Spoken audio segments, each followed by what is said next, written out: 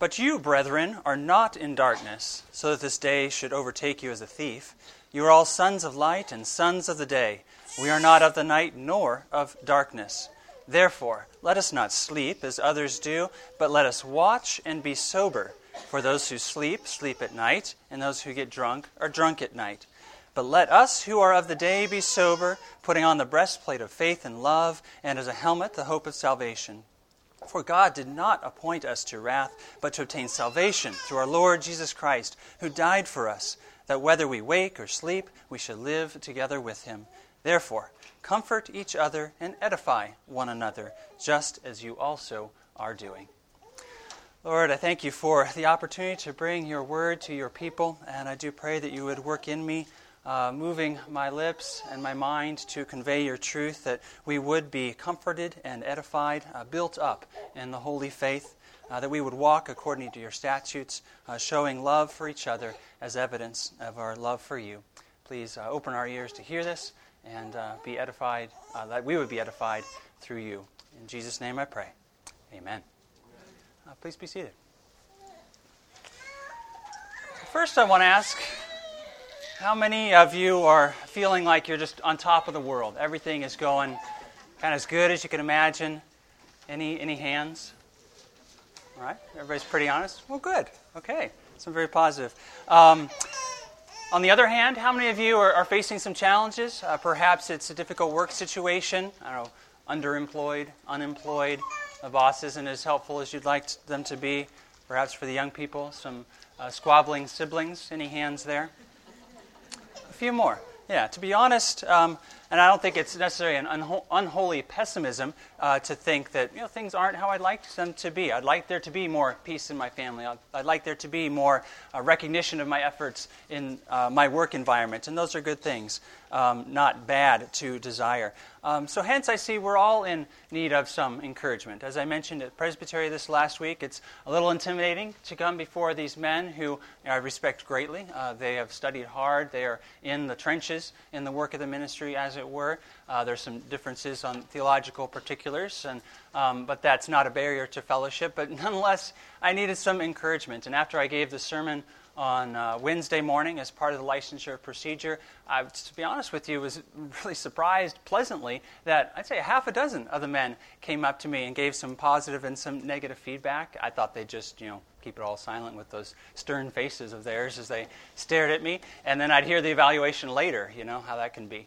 But no, they came up and they said, Michael, that was good work, I appreciate this, and you could improve in this, and I was encouraged by the actual material details of what they said, as well as by the mere fact that they took the time and the energy and the effort to say something. It could have been easy for them just to make the mental notes or write on the piece of paper and store it till later, but that they cared enough to take the time. They could have been down at the break room enjoying coffee and the friends they've known for a decade, but instead they cared enough to say a few words to me, even of critique, gladly received.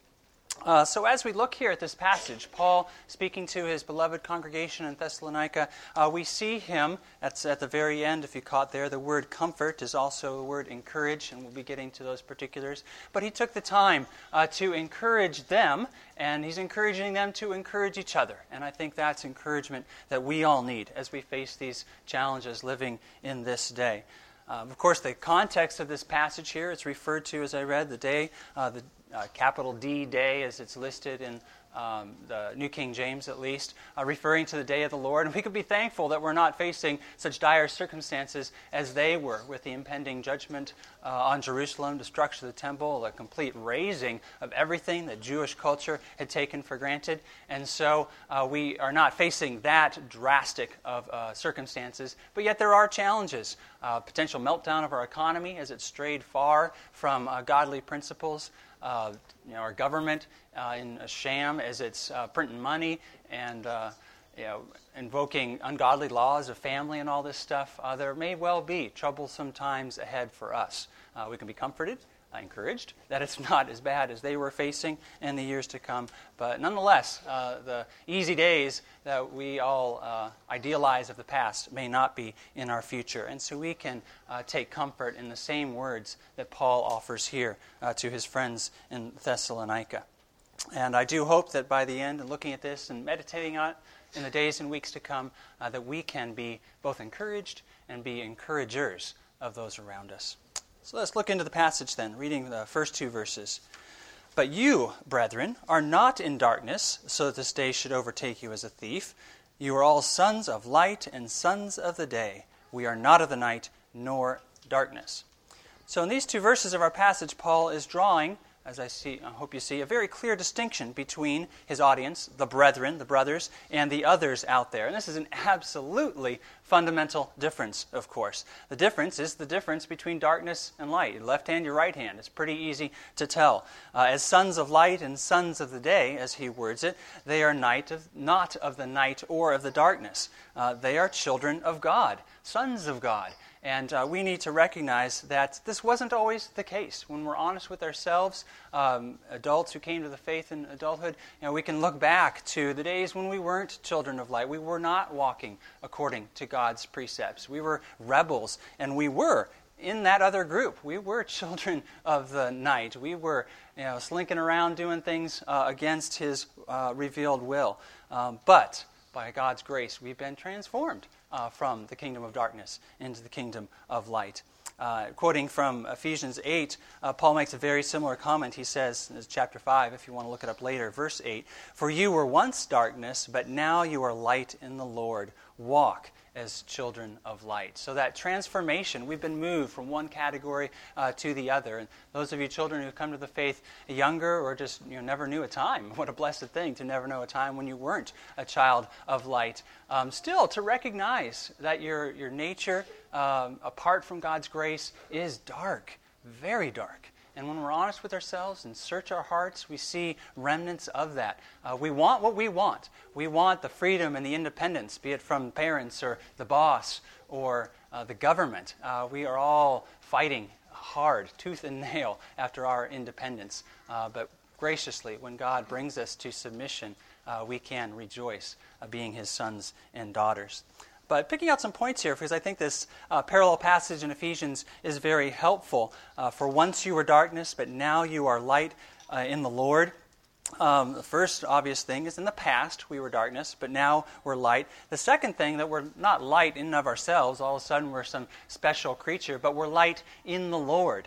In the past, I know I've commented on it here from this pulpit, and Pastor Kaiser as well, that pivotal issue of being in the Lord. It's being in Christ, our union with Christ, whereby we are in this special category. We must realize and not confuse justification, which is a declarative work. It's how God sees us, in sanctification. In sanctification, we become holy, but in justification and adoption, we are seen as holy. In adoption, we're coming into His family. So this being in the Lord is not that, over time I did really good things and I've become holy. That is our calling in sanctification, to be more God-like. But being in the Lord is a declarative act. Nothing we had anything to do with. Purely by God's grace and mercy are we declared righteous in His sight, but for the righteousness of Christ imputed to us, received by faith alone. So, that key point, that we can't take pride in now being children of light, because it was given to us as a gift. And who takes pride in the gift? Oh, I'm so great, I got the gift. No, it's God's mercy. Second, we're not to take it for granted or presume upon His grace, because that's the nature of a gift. He gave it to us. It's not because of who we are per se. And third, that it's because of being in Christ, our union with Christ, something we don't want to be lazy about or take for granted. And fourth, that as being children of light, we act in a new, different way. In the Ephesians passage, Paul says, "You're light in the Lord." It doesn't say therefore, but it says, "Now walk as children of light." So there's an action that accompanies this new, very privileged and glorious standing. We're children, so now do something with that. Walk as children of light. Let me continue first in the Ephesians passage. In the Ephesians chapter 5, Paul follows this with a list of things to do. Reading verses 9 through 11, he says, "The Spirit is in all goodness, righteousness, and truth. Have no fellowship with the unfruitful works of darkness." So those are the things that he's asking the Ephesians to do. Because you are a child of God, now walk in the Lord. Doing that means forsaking the works of darkness, embracing goodness, righteousness, and truth, not having fellowship with the works of darkness. So those are the things he's telling them to do as a result of this privileged standing. And Paul makes a very similar point in verses 6 and 7 of his letter here to the Ephesians. Reading that, he says, "Therefore, let us not sleep." So pick up on that word, therefore. Therefore, because you have been transformed in this way.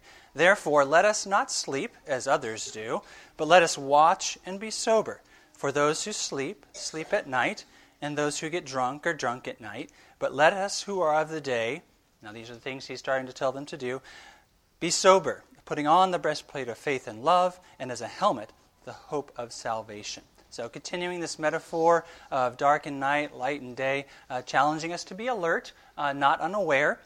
The alertness he describes here as being awake or being sober is contrasted with being sleeping or drunk. Had the time these last few days hanging out at the Collin household, and Tom, of course, was talking about multiple times as he's driving home from his late night job, the police pull him over. And it's not because he's swerving or such a bad driver, but it's because they're thinking, oh, anybody out at this time must be drinking.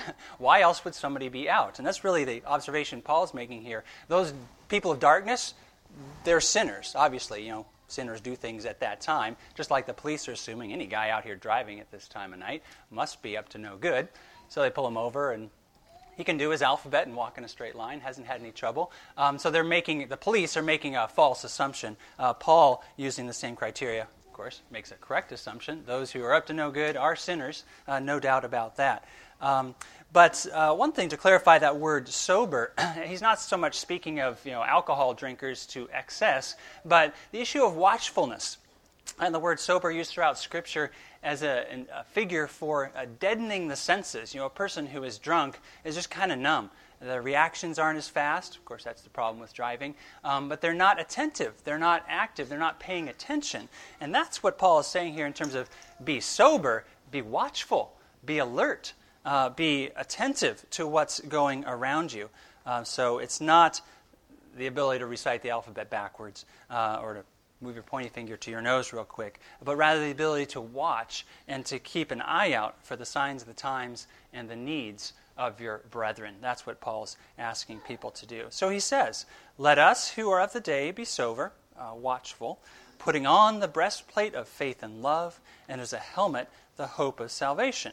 So note the command for the present, now be sober. It's something we need to do now, whereas the basis for the action is in the past. And other translations have it, instead of the New King James, putting on the breastplate of faith and love, they say having put on the breastplate of love, etc., those fruits of the Spirit. It has to do with the tense of the verb there. So it's something that's accomplished and then has effects. So you don't repeatedly put on the breastplate and the helmet. It's something that's definitively happened, and then there's results that come from that. So as children of the light, we have already been transformed from that kingdom of darkness into the kingdom of light, and we need to live in light of that. In the past, we put on this breastplate and this helmet, and we need to live in light of that. These armaments are ours, and we're just walking around with this armor, twiddling our thumbs if we're not, we'd fail to look in the mirror and realize, oh yeah, my hair has gone gray. I didn't realize that. But we need to realize we have the helmet on our head. We have the breastplate on our chests, and to do something with that. And that's part of being watchful. Are you paying attention? Did you realize that you have these gifts from God? Well, let's go forth and do something with that. Be called to be sober. Well, it's in the next two verses. I see Paul taking a step back, really, to a foundational principle that leads to this. Having the breastplate, having the helmet, being watchful about those things. It's in verses 9 and 10 that he brings in really the most precious, the foundational truth that undergirds this all. He says, "For God did not appoint us to wrath, but to obtain salvation through our Lord Jesus Christ, who died for us, that whether we wake or sleep, we should live together with him." Is that a precious truth? Are we pondering that? Are we being attentive to that in our daily lives? I hope so.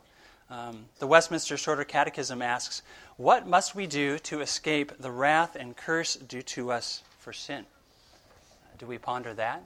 Do we recognize that we are deserving of wrath and curse due to us for sin? That's a weighty thing to ponder, something we should reflect on. It makes us all the more appreciative for the gifts of grace that we have, Lord willing, received. Because by virtue of our descending from Adam, that original sin nature coming to us, by virtue of our actual sins, the things we do every day that we're real prone to looking over, making excuses about, pretending didn't happen, we are justly deserving God's wrath and curse for those sins. But the Catechism does answer, summarizing for Scripture, how it is that we avoid this penalty. And it says that we must have faith in Jesus Christ, repentance unto life, with due diligence in the outward means of grace, whereby the benefits of redemption are made effectual to us. Isn't a time to exposit the shorter catechism, but it is that faith in Christ that is spoken of by Paul here. He says, God did not appoint us to wrath, but, so instead of the wrath and curse due to us for sin, instead of that He has obtained us to salvation through our Lord Jesus Christ. Praise God, amen? Amen. That is something we can delight in and should delight in daily. So Paul says it here, we obtain salvation through our Lord Jesus Christ, who died for us. We most certainly deserved the wrath and curse due to us for sin, but Jesus took it for us. We deserved the death. Jesus died for us. And importantly, He died for us, not that we would relax and kick back, be happy with the free ticket to heaven, but that we would do something with it, that we would, as it says here, live with Him.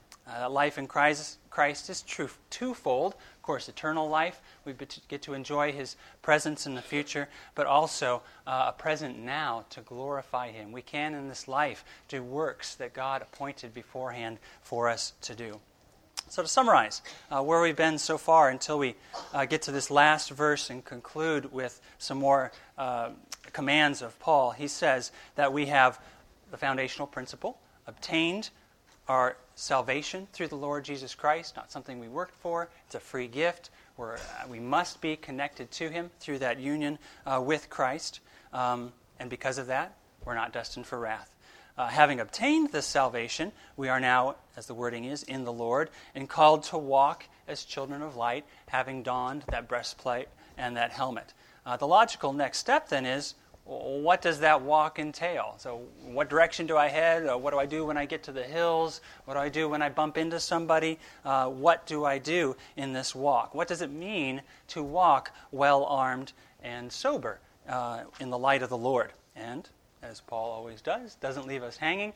He answers those questions for us with a series of commands, starting with there in verse 11, the therefore. So again, the because, the transition, because of all this stuff I just covered in these previous verses, which I just summarized there. Because of that, now, this is what I want you to do.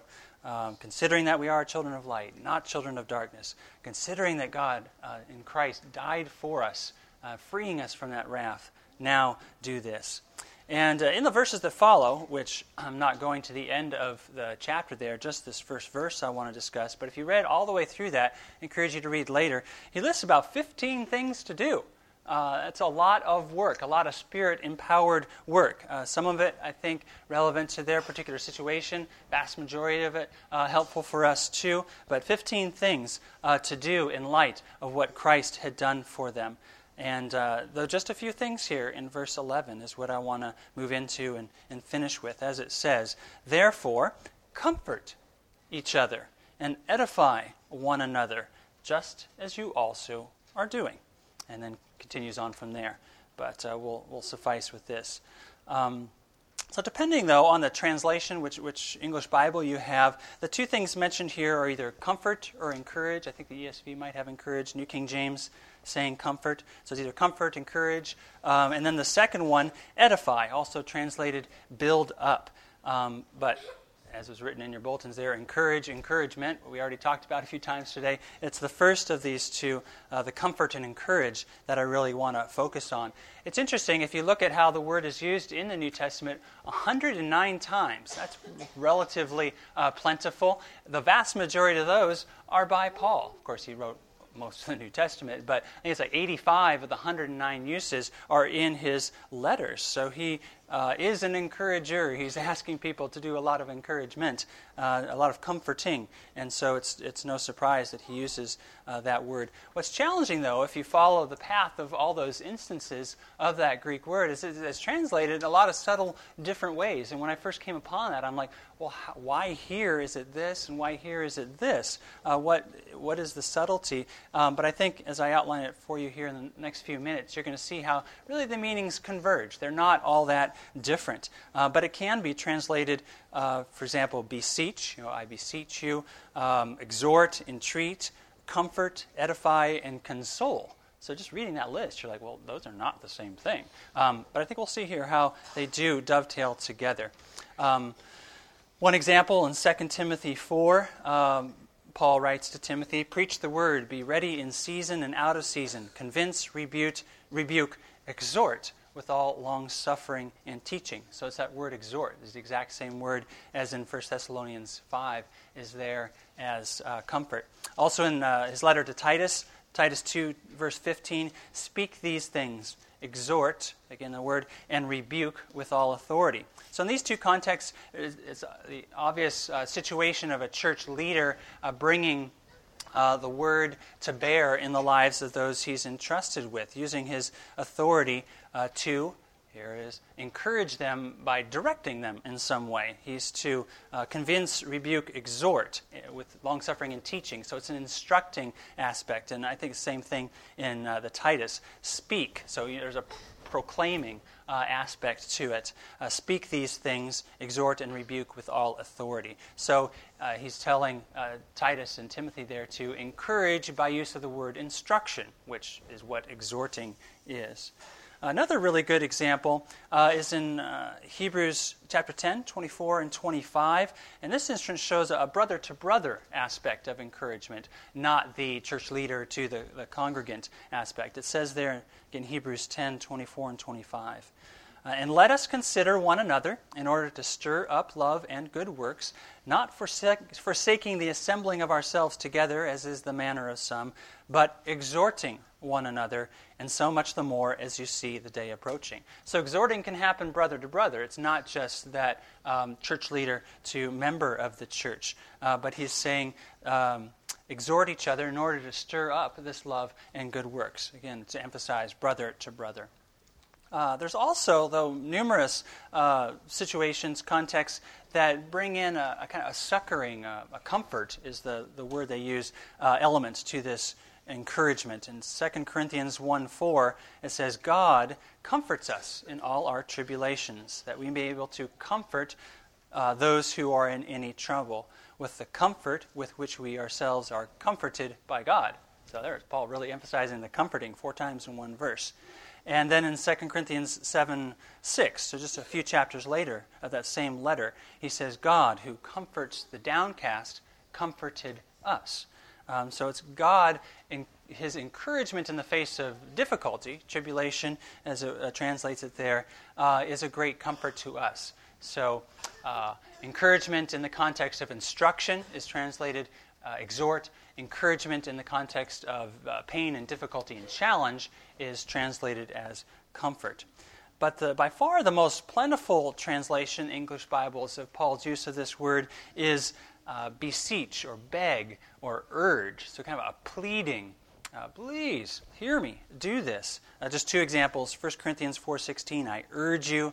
And again in Romans 16, verse 17, I urge you, brethren. So you can just picture Paul. You ever seen any movies of him just, please hear this. His heart extending out to the people, like in Thessalonica, that he labored with them. He knew them. It wasn't just some group, let me send them a letter and maybe they'll pay attention. But no, he knew these people intimately. He wanted them to hear him and to take it seriously. So he says, I urge you, brethren, hear me, do this, be like me in these ways that I am like Christ. So the meaning is to earnestly plead with and desire a change in action. He's not just saying, please hear me and give me an airing and maybe you'll like what I say. He's no, please hear me and do this. It's always connected to an action.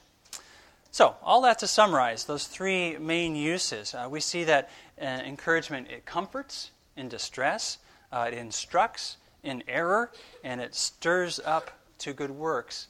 Those are kind of tied together. And then the third, it begs for immediate action. So I hope you see how these, the comforting aspect, the exhorting aspect, and the beseeching aspect really do tie together. They're not all that different after all. But seeing those three subtleties, we have to draw the distinction.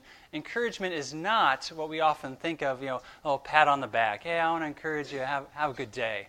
That is not the biblical encouragement that Paul speaks of here. It's not a blasé compliment like, oh, let me encourage you. You're doing a good job. No, that doesn't leave you with any helpful information to go and do better or make any improvement. Encouragement, as Paul used it, comforts, exhorts, and urges in the face of difficulties and towards a direction of positive change. And actually, I'll toss a little story here.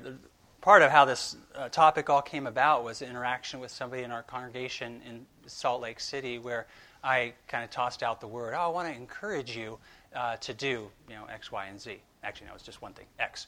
And he came back and said, that didn't really sound like encouragement. That sounded like a critique.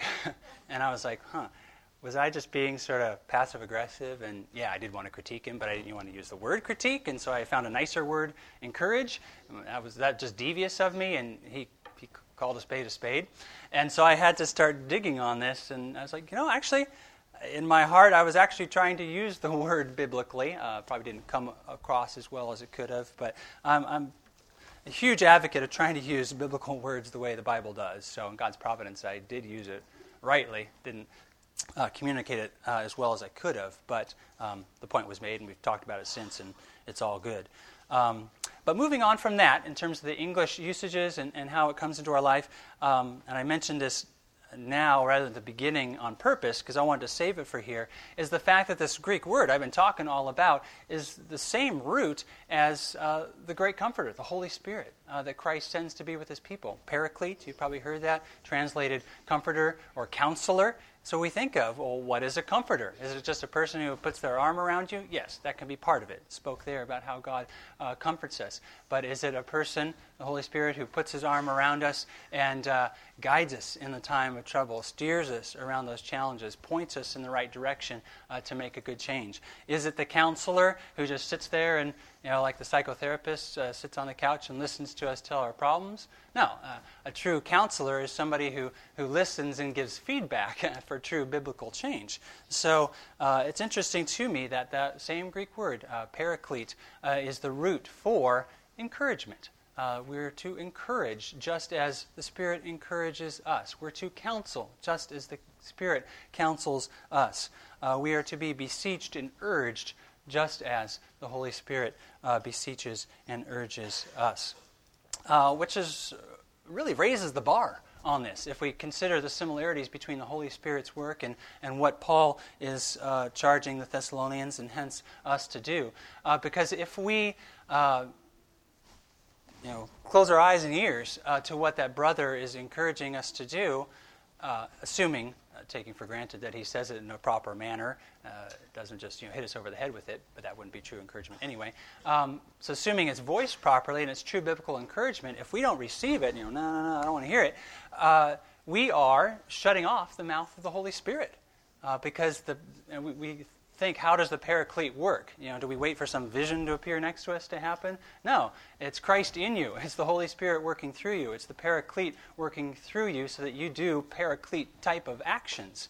So really the means to the end is us working Spirit-filled lives. So if we're ignoring what our church leaders are doing and bringing encouragement into our lives, if we are ignoring the encouragement that our neighbors bring into our lives, we are quenching the Spirit, a very serious and drastic thing. A third angle, though, in addition to try to be encouragers and being able to receive Spirit-filled encouragement, is that we're all in great need of encouragement. God has ordained this community, not just the leaders, but a community of people. And he knows we need fellowship. I mentioned at the beginning that independent mindset where we want to draw off a line and say, this is me, come no closer. I can do it. But when God brings us into his family, those barriers can and should be broken down. So we're in need of this encouragement. It's not just that we should, we're duty-bound to try and hear, but that we need it. And only when we have a calloused and prideful heart are we thinking, hey, I don't need that. Thanks very much, but I don't need to hear that. I'm good to go. No, that's prideful. We need that encouragement. So all that was a sidelight and excursus to explain what the word is there, what comfort, what encouragement really is. But now I want to turn back to our text and put it in the context of that 11th verse. So therefore, comfort each other and edify one another, just as you also are doing. So the result of this comforting, the result of this encouragement is to, as the second half of that first clause says, to edify. And I already mentioned another wording for edify is to build up. So the result of this urging, this comforting, this exhorting is to build up. It's not to tear down. That is the wrong direction. It might require some sort of deconstruction at the same time there's reconstruction, but the whole purpose is to build up. We want to be built up in the faith, right? We don't want to be the same we were yesterday, last week, last month, last year. We want to be a new creation in Christ Jesus, right? Amen? Right. And so it's a building up, an edifying that is to be done. Another point here in the end of that same clause is edify one another. So again, that one another aspect. I know the session here is big on the one another ministry, be it hospitality to encourage or going on hunting trips or whatever it might be. There's a lot of different ways to be doing one another ministry. But one final point, a really key clause, it's almost as if Paul just tossed it in there, and certainly the punctuation by putting a comma before it in English makes it kind of tagged on, where it says, just as you also are doing. But isn't that exciting to know that they were already doing it? Certainly I think he mentions it because he wants maybe some improvement or some enlargement of it, but they're already doing it. Just as I know you all here, be it church leadership or the one another's in the congregation, you're already encouraging each other. You've got to start. And as I've seen in my life of any project, usually the hardest part is getting going. Once you've got the momentum, you've made some practice, you've got the ball rolling, and you've got people who can advise you, it's a lot easier to keep going. So, with praise and delight, I can look out at you all and say, just as you are doing. You're already doing it. And so, as I think Paul was saying, continue and improve and build on that. Press forward. Don't fall back into old patterns and get tired. Wary in well-doing would be the biblical phrase. But keep pressing forward. The change may not have happened in your own life as quickly as you wanted it to. It may not be happening in your neighbor's life as quickly or drastically as you hoped it would. But keep on. Keep on doing it. And the significant thing is you've started. The next significant thing is to persevere and to know that God is well pleased with what you're doing. Because once you're beyond that hard step, not that it becomes downhill forever, of course. There's going to be bumps. There's going to be new encounters. The person you've been working with or the issue of your own that the person's been working with you on might get resolved. But as we all know, once one sin is exposed and dealt with, there's bound to be another further under the next layer of the onion. And we don't just stop thinking, oh, that's good enough. Yeah, I got my 5 points of sanctification this week. Let's wait till next. I'm not ready yet, but to keep pressing forward. So in conclusion, I want to remind us we started out realizing that basically all of us in this room are, I wouldn't want to use the word lack of contentment. We should have contentment even in the face of trials. But we're facing trials, challenges. Life is not easy. Of course, God didn't promise it would be. It's to be expected this side of eternity. But there's things that aren't ideal. We've got difficulties, difficult relationships, different works, different expectations and hopes not being met. And that's the reality. Turn to the other hand, how do we deal with that reality? We deal with the reality by obeying God's commands. We're encouraged. Paul encourages us here. We can encourage each other to press forward in the light of these difficulties, to face the obstacles and not shy away from them, but to confront them and move forward. We have people to do it with, right? We're not on our own journey like that young woman in Denmark, is it, who's going to sail around the world by herself? How lonely would that be? I can't imagine. And I've hiked thousands of miles on wilderness trails, But you know you're going to get to a town in a couple days, and there's going to be people you can talk with at the post office, if nowhere else, We need people. And God has given you a congregation here of people and a session that I know care deeply about your well-being. And so avail yourself of that. And may God be glorified as we have moved, Lord willing, for anybody who hasn't yet, a time to reflect on this, but to move from the kingdom of darkness to the kingdom of light. And knowing that you're in the kingdom of light, having put on that breastplate and that helmet that is a gracious gift of a merciful God, to walk. Walk 1 foot in front of each other. Sometimes it's walking uphill, sometimes walking downhill. Easier and harder at different times. But to walk as we're commanded to do in the light of the Spirit, shining that light abroad into all of our spheres of influence, that we would be vessels of honor, bringing Him glory. Let's pray.